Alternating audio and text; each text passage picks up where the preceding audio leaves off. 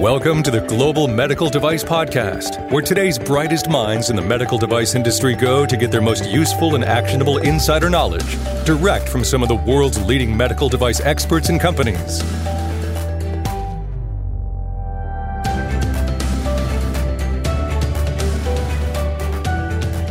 Did you know that FDA has a new program called the Experiential Learning Program, where CDRH is interested in coming to medical device companies, manufacturers, service providers, and so on, to learning about certain areas such as biocompatibility and in vitro diagnostics and combination products and so on. Well, on this episode of the Global Medical Device Podcast, Mike Drews and I talk a little bit about this experiential learning program, and be sure to check out the links that accompany the podcast so that you can learn more.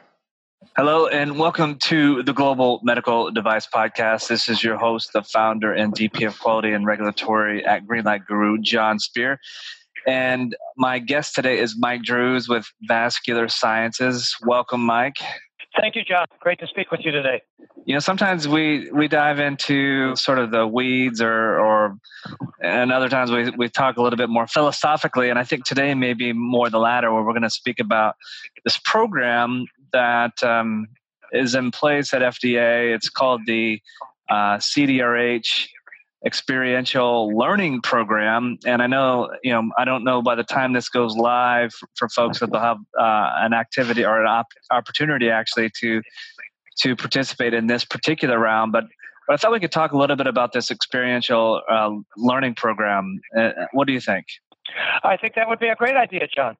So what do you know about this program? I mean, it's to my knowledge, it's pretty new. I don't know a whole heck of a lot about it myself. I've been researching it, trying to learn a little bit more, but are you familiar with this program? I am, John, and thanks again for the opportunity to talk about this.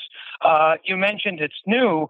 Well, this particular version of the program is new, but to be fair, FDA has had a number of both formal as well as informal initiatives to try to encourage reviewers and companies to spend more time together. In some cases, they would invite folks from companies into the FDA to do a little show and tell. This is sort of the opposite. This is an opportunity for companies to invite FDA reviewers and other CDRH staff to come and visit the company on site. And so, the idea in a nutshell is the better that the reviewers understand the development process that medical devices go through, the better they can work effectively with the companies to get medical devices onto the market, which is obviously all of our goal. But like everything, John, there are advantages and disadvantages, and that's something that I think we can get into here. Yeah. So I guess a couple questions that kind of, and I've looked over the current list of areas that FDA is soliciting participation from industry. But I guess one question that comes to mind is it our job as a medical device companies? Is it their job to teach our CDRH staff on how medical devices are developed? I mean, should it be the other way around? I mean, what do you think about that? Well, that is indeed a terrific question, John. And let me phrase it a little bit more provocatively. And that is, do we really want people working at FDA reviewing medical devices who have never been involved in bringing a medical device onto the market in the first place? Is this the sort of learning to do surgery from somebody who has never done surgery themselves before, but has learned about it by reading it in a book? I would like to think that would be equally familiar with the development process as the folks working in companies, but obviously that's not always the case. Well, I mean, and yeah, it seems, I get the initiative here, and I think, at least, from my outside looking in observation or vantage point, it does seem like recently, within the past couple of years, there's a lot of programs that are now in place with FDA, the experiential learning being one, things like the pre-submission program that you and I have talked about being another, case for quality, being a third. where it seems like FDA is making attempts to really be more collaborative and interactive with medical device companies. But with that being said, I mean, if I were to invite CDRH to come visit my facility to learn about medical device product development or X or Y or Z, I mean, how realistic is that visit going to be? Well, listen, John, let me be crystal clear here, because I don't want our audience to misunderstand, the intent of our conversation. I'm all for more communication, and I'm all for face-to-face communication, whether it happens within the buildings of the FDA or whether it happens within a medical device company. I don't really care, but you just hit the nail on the head. How realistic is this communication? CDRH wants their staff to become more familiar with the development process. That's, of course, an admirable goal. But when CDRH staff comes into a company, will they be exposed to a real open and honest discussion that should be held within a company when we develop our medical devices every single day? Or will everybody in the company be on their best behavior, so to speak, when an FDA visitor is in the building? I mean, they're both very, very experienced when it comes to manufacturing inspections.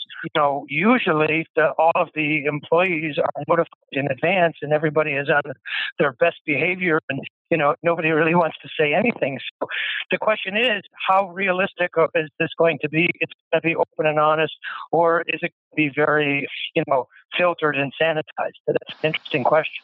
Yeah, and you and I talked recently sort of about the best practices of highly effective true quality professionals. And I think one of the things that I had mentioned is, you shouldn't behave or act differently just because there's an FDA inspection happening or an ISO audit happening. And this would be one of those examples. If CDRH is on site at your facility, this should be business as normal for the most part. I mean, granted, you're teaching CDRH here, but if you change your behavior just because you have an FDA visitor in the building, there might be something else that you need to focus on.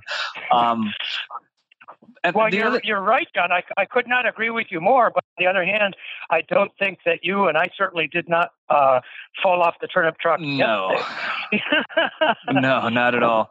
But at the same time, I mean, it seems to me that this could work to my advantage as a medical device company. If I believe I have a good practice or a good process, and I want to be known for that within the regulatory circles, if you will, that this potentially might be a great opportunity for me to kind of toot my own horn, so to speak. That's actually correct, John. And thank you for bringing that up, because I think the folks that are more savvy in our audience are going to realize that using this program or a similar program can be a huge advantage to us. If we're doing something for the first time as a company, or if we're doing something differently, or if we're doing something better, that would give us the opportunity to invite the FDA to come in to kind of teach them what we're doing, but more importantly, to set the bar so that this is sort of the expectation that FDA has, and now our competitors have to meet our particular, expectation to where they set the bar. So now we're talking about a much more sophisticated way to use regulatory or quality strategy using this tool that FDA just gave us to our advantage. Now, I know just as many, probably more people are going to think more skeptically than that, Mike. I can imagine that the skeptics out there are going to be saying, yeah, this just seems like a sneaky program for FDA to come in and see what's going on really at my company and secretly take notes so that they can send that over to a future inspector to come and ding me for things. I mean, any thoughts about that? Well, I do, John. Thank you for bringing that up. Again, you're critical here, but FDA is quite clear in their announcement. And let me just read a portion of it for the benefit of our audience. These formal training visits are not intended for agency staff to inspect, assess, judge, or perform regulatory function, such as compliance inspections and so on. But best of intentions aside, John, if an FDA visitor happens to notice something in a company that they're doing, or alternatively that they're not doing, let's just say it's not quite kosher, so to speak, what are they expected to do with that information? Are they expected to just sit on it and, not tell anybody? I'm not sure that would be an ethical thing to do. If they are going to tell somebody, then they have just violated the intention of this program. So clearly these kinds of words in these statements from FDA are written from by the politicians at FDA. It sounds good. It makes people feel good. But what does it really mean in reality? And finally, John, will the really want to take risk? Assuming that they don't know of any problems. On one hand, you have, as we just talked about, the opportunity to invite the CDRH staff to come in to educate them.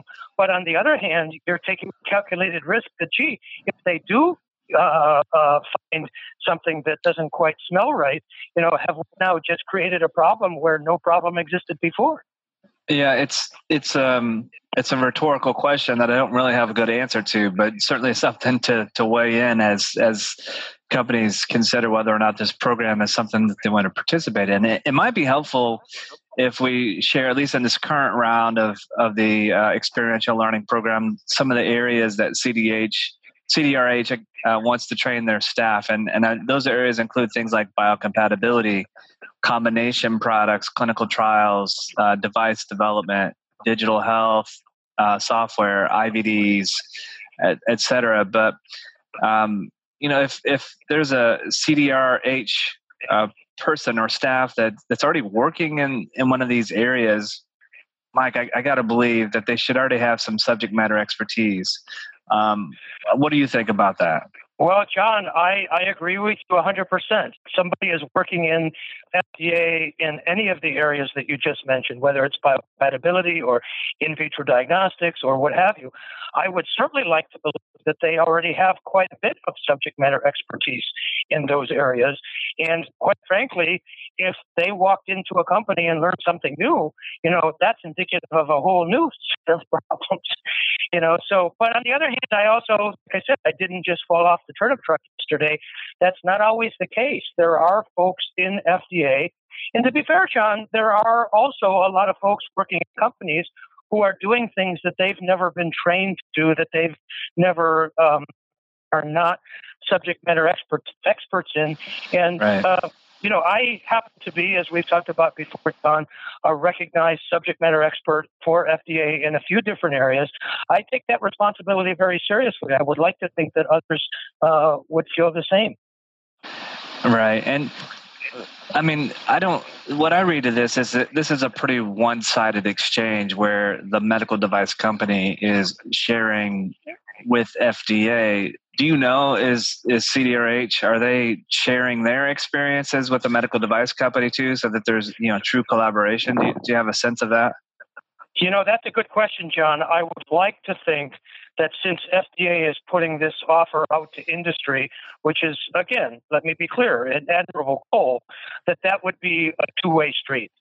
That FDA would also be willing to share with companies their experience, their practices. They don't have to mention, specific company names or anything like that, obviously, but share that kind of information to truly work in a collaborative fashion. I would like to think that, but at least in my experience, John, and perhaps you or others might disagree, that street usually does not run in two directions, because FDA is very sensitive. I would say hypersensitive, probably too sensitive, giving a company information about how a competitor is doing something or something like that. There are proprietary issues, there are conflict of interest, but those can be managed. Just myself as a simple example, John. As you know, I work with lots of different companies, and oftentimes I'll walk into one company and that company knows, for example, that I'm working with one of their competitors, and they'll ask me a question like, hey, how does our competition solve this particular problem. And laughing, John, I asked this many times. I say, well, obviously I can't tell you that. Why not? Because for the same reason that next week when I'm in your competitor's company and they ask me the same question, you're not going to be keen on me telling you that information. But here's the way I handle that, John. Oftentimes, by my knowledge of what other companies are doing, I can ask a company a question. Gee, have you considered the following? Or have you thought about the following? Or what if, dot. So there are ways that this relationship between a company and the FDA can be very collaborative, but without disclosing any confidential or proprietary information. But regrettably, John, at least in my experience, it's not often done. As a matter of fact, I'll use one last example, and then I would love to hear your thoughts on this, John. It's kind of like advertising off-label use. You can advertise off-label use very, very legitimately. You just have to be very careful how you do it, right? So this is the same kind of a thing. You can have these conversations, and I try to do it frequently in pre-submission meetings. You mentioned this earlier. But you just have to be very careful how you do it. What do you think of this particular point, John?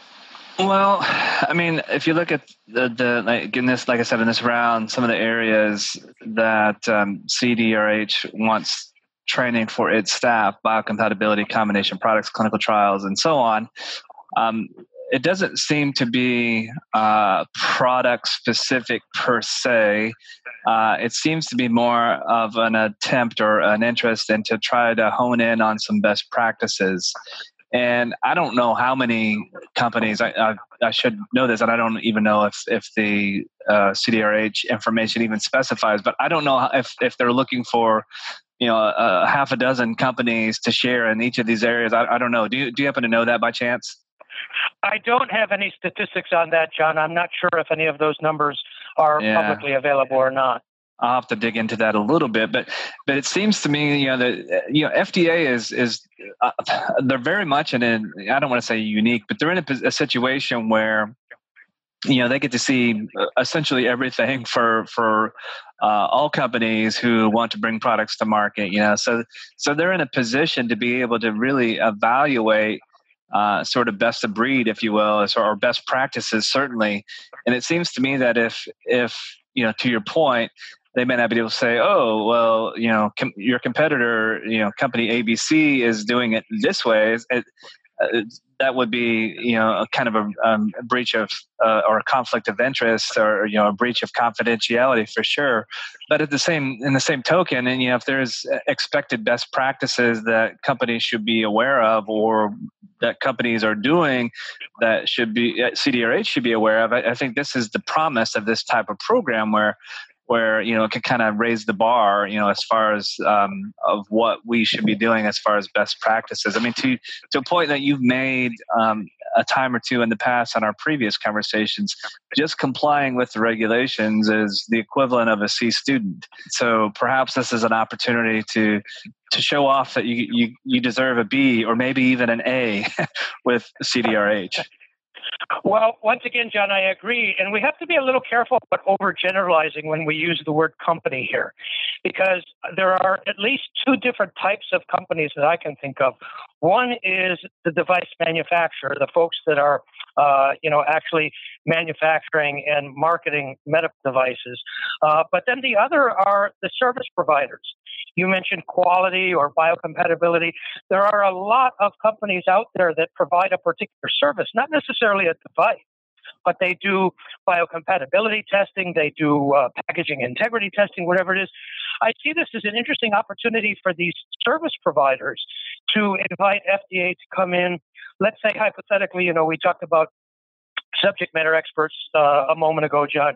I happen to be a subject matter expert for the FDA in a few areas, one of them being biocompatibility. So let's say that a company who specializes in doing biocompatibility testing is developing a new type of biocompatibility test. They would like this test, after it's fully vetted, of course, to become a new industry standard. What better way would be to have that company under a program like this invite some biocomp folks from FDA to come in and say, oh, by the way, we've just developed this new biocompatibility test that we think is the greatest thing since sliced bread. And if you agree, maybe you might start asking, companies to start doing this. And if you're really clever, John, if you're the only company that can do this, now you've just got FDA to do your marketing for you. Because now you've got FDA saying you've got to do XYZ test, and oh, by the way, there's only one company that can do XYZ test. So using the strategy here can get quite interesting when you're a little bit creative or imaginative with it. I mean, that's a really, really insightful angle to consider, because, if it's not like I'm going to get a patent per se, or, something super proprietary, but at the very least, I might be able to use this to my advantage to establish the ground rules, if you will, for others who may be doing something similar to me. But be the gold standard, in the eyes of CDRH. I mean, that's really, really strategic way of thinking about this.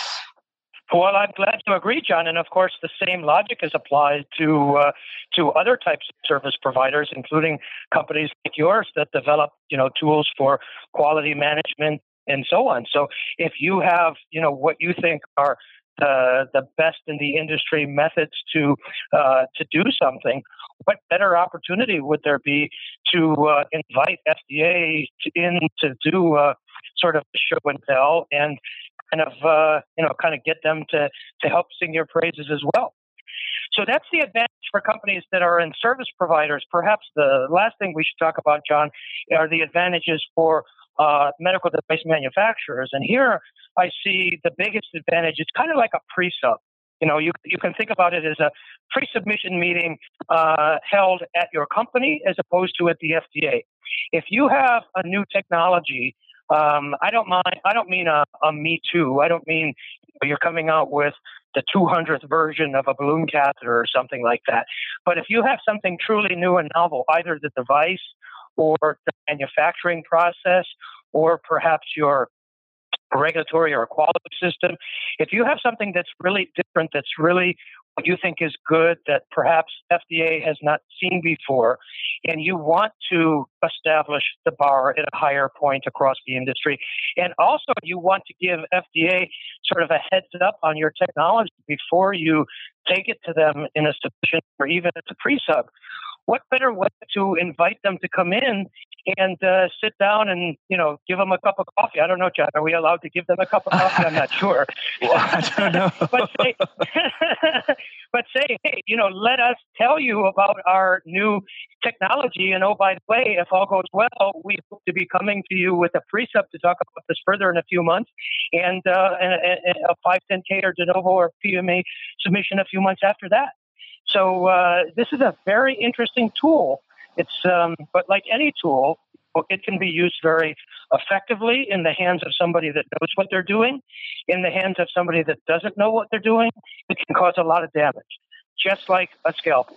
I mean, I like the angle. I mean, if I could have an audience, a captive audience of CDRH staff at my facility, and they have at least an opportunity to kind of be ingrained in my culture and understand our product portfolio, not only the things that we have on market, but maybe some of the things that are in the queue that we're working on, the big idea, the big initiatives that we're trying to, how we're trying to improve quality of life. And I can share, a glimpse of my regulatory strategy and, how things will kind of line up as far as eventual pre-subs or 510Ks or what have you.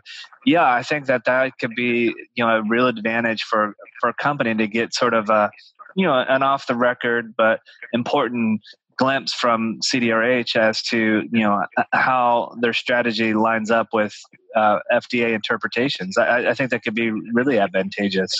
I think so as well, John, with one small but important caveat. Make sure you have all of your ducks in a row. Make sure that you have all of your closets cleaned out, so to speak, before any CDRH employees come in. Because regardless of the intentions of the program, this is something that could possibly go south very quickly if you're not careful. No good deed goes unpunished, right? That's right, John. The last thing that I would mention, and then perhaps we should wrap this up, and this is directed to any of my FDA friends that might happen to be listening to our conversations. And I know, John, since many of the reviewers at FDA are personal friends of mine, some of them do actually listen to our conversation. So I really appreciate that. If this is such a great program, why is FDA ending it at the end of September? I think this is something that should be ongoing. And even if FDA does end this program, and let's say hypothetically speaking, they do not, for whatever reason, decide to continue it, that does not preclude a company, if they decide, in part based on what you and I have talked about today, that the advantages of inviting CDRH to come in outweigh the disadvantages. Quite frankly, I could care less if the program officially ends or not. You always have the opportunity to reach out to FDA and say, hey, we would like to invite you to come in and, do a little show and tell and, get to know each other and something like, that kind of thing. The worst they can say, John, is no. And one of the most important lessons that I learned as a graduate student many years ago, you don't get if you don't ask. So regardless of the long-term status of this program, I do think that it would be worthwhile if a company does think that the advantages are greater than disadvantages to continue to build this collaborative relationship. And, to take this just a tiny bit further, John, not to be overly provocative, but if the company does extend an invitation to FDA and FDA does say no, I would consider pushing back by saying, you know what? I understand your position. However, I hear all of the folks at FDA saying, we want to encourage, more communication, more dialogue between industry and FDA. Here we're trying to do exactly that. And it seems like you're not meeting us halfway. So believe me, I will push when it's necessary to do whatever it is that we're trying to do to get it done. Yeah. And folks, just to give you a little bit more context of what Mike's referring to, this current CDRH experiential learning program has an open submission timeline up until September the 26th. So depending on when you're listening to it, that date may be just moments away or may have come and gone. So just keep that in mind. And we'll provide links to the experiential learning program as far as that's concerned and some of the details. And then we'll provide a link to, there's actually a training needs template, if you will, that defines some of the areas that the CDRH is interested in. It does say on the FDA website that they'll be collecting proposals up to 3 times per training year, taking place on a quarterly basis. So, Mike, maybe there's hope that this will be a program that will continue, and maybe we'll see another period here in a few months with similar or maybe yet different topics. So, folks, I do think this is a great opportunity. Even if the date has come and gone, and you want to kind of toot your horn and brag about the things that you're doing. There's like Mike said, the worst that FDA could say is no. Mike, any other? Go ahead. One last suggestion, John, and this might sound a little strange for those in the audience who know me, but occasionally I will take a contrite strategy. If somebody is listening to this after the deadline and they and their company believe that the advantages outweigh the disadvantages, even after the deadline is over, you can always contact the FDA and say, look, we're sorry, we just learned of this program. We would have liked to take advantage of it sooner. Is there any way that we can still invite you to come in, ... Once again, as I said before, the worst they can say is no. And if they did, I would say bring it on, because that's an opportunity to push back. So overall, I think that although there are advantages and disadvantages, I think overall there are more advantages for the company as well as the FDA. I do think that there are, a few caveats, hesitations, but I would like to see this program extended. I would not encourage FDA to make it periodic. that would say that this should be an ongoing thing, essentially forever. Again, John, we hear people all the time, both, at FDA as well as, leaders in our industry saying, we want more communication, we want more collaboration between industry and FDA. Well, my challenge to all of those folks is those words are easy to say. Talk is cheap, but put your money where your mouth is. So I think this is a good program, and I hope to see it continue.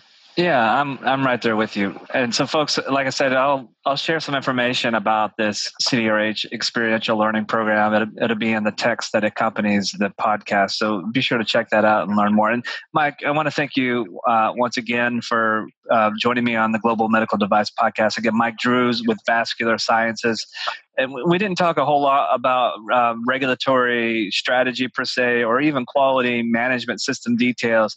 But if you're focused on, or have questions about regulatory strategy, as always, reach out to Mike at Vascular Sciences, and he's one of the best for sure. And of course, if you're interested in learning more about your quality management system strategy and implementing a best-of-breed medical device-specific solution, I would encourage you to go to www.greenlight.guru to learn more about what we're doing and how we're helping medical device companies all over the globe get new products to market faster, survive ISO audits and FDA inspections with breeze. So be sure to reach out to us. Once again, this is your host, the founder and VP of Quality and Regulatory at Greenlight Guru, John Spear, and you have been listening to the Global Medical Device Podcast.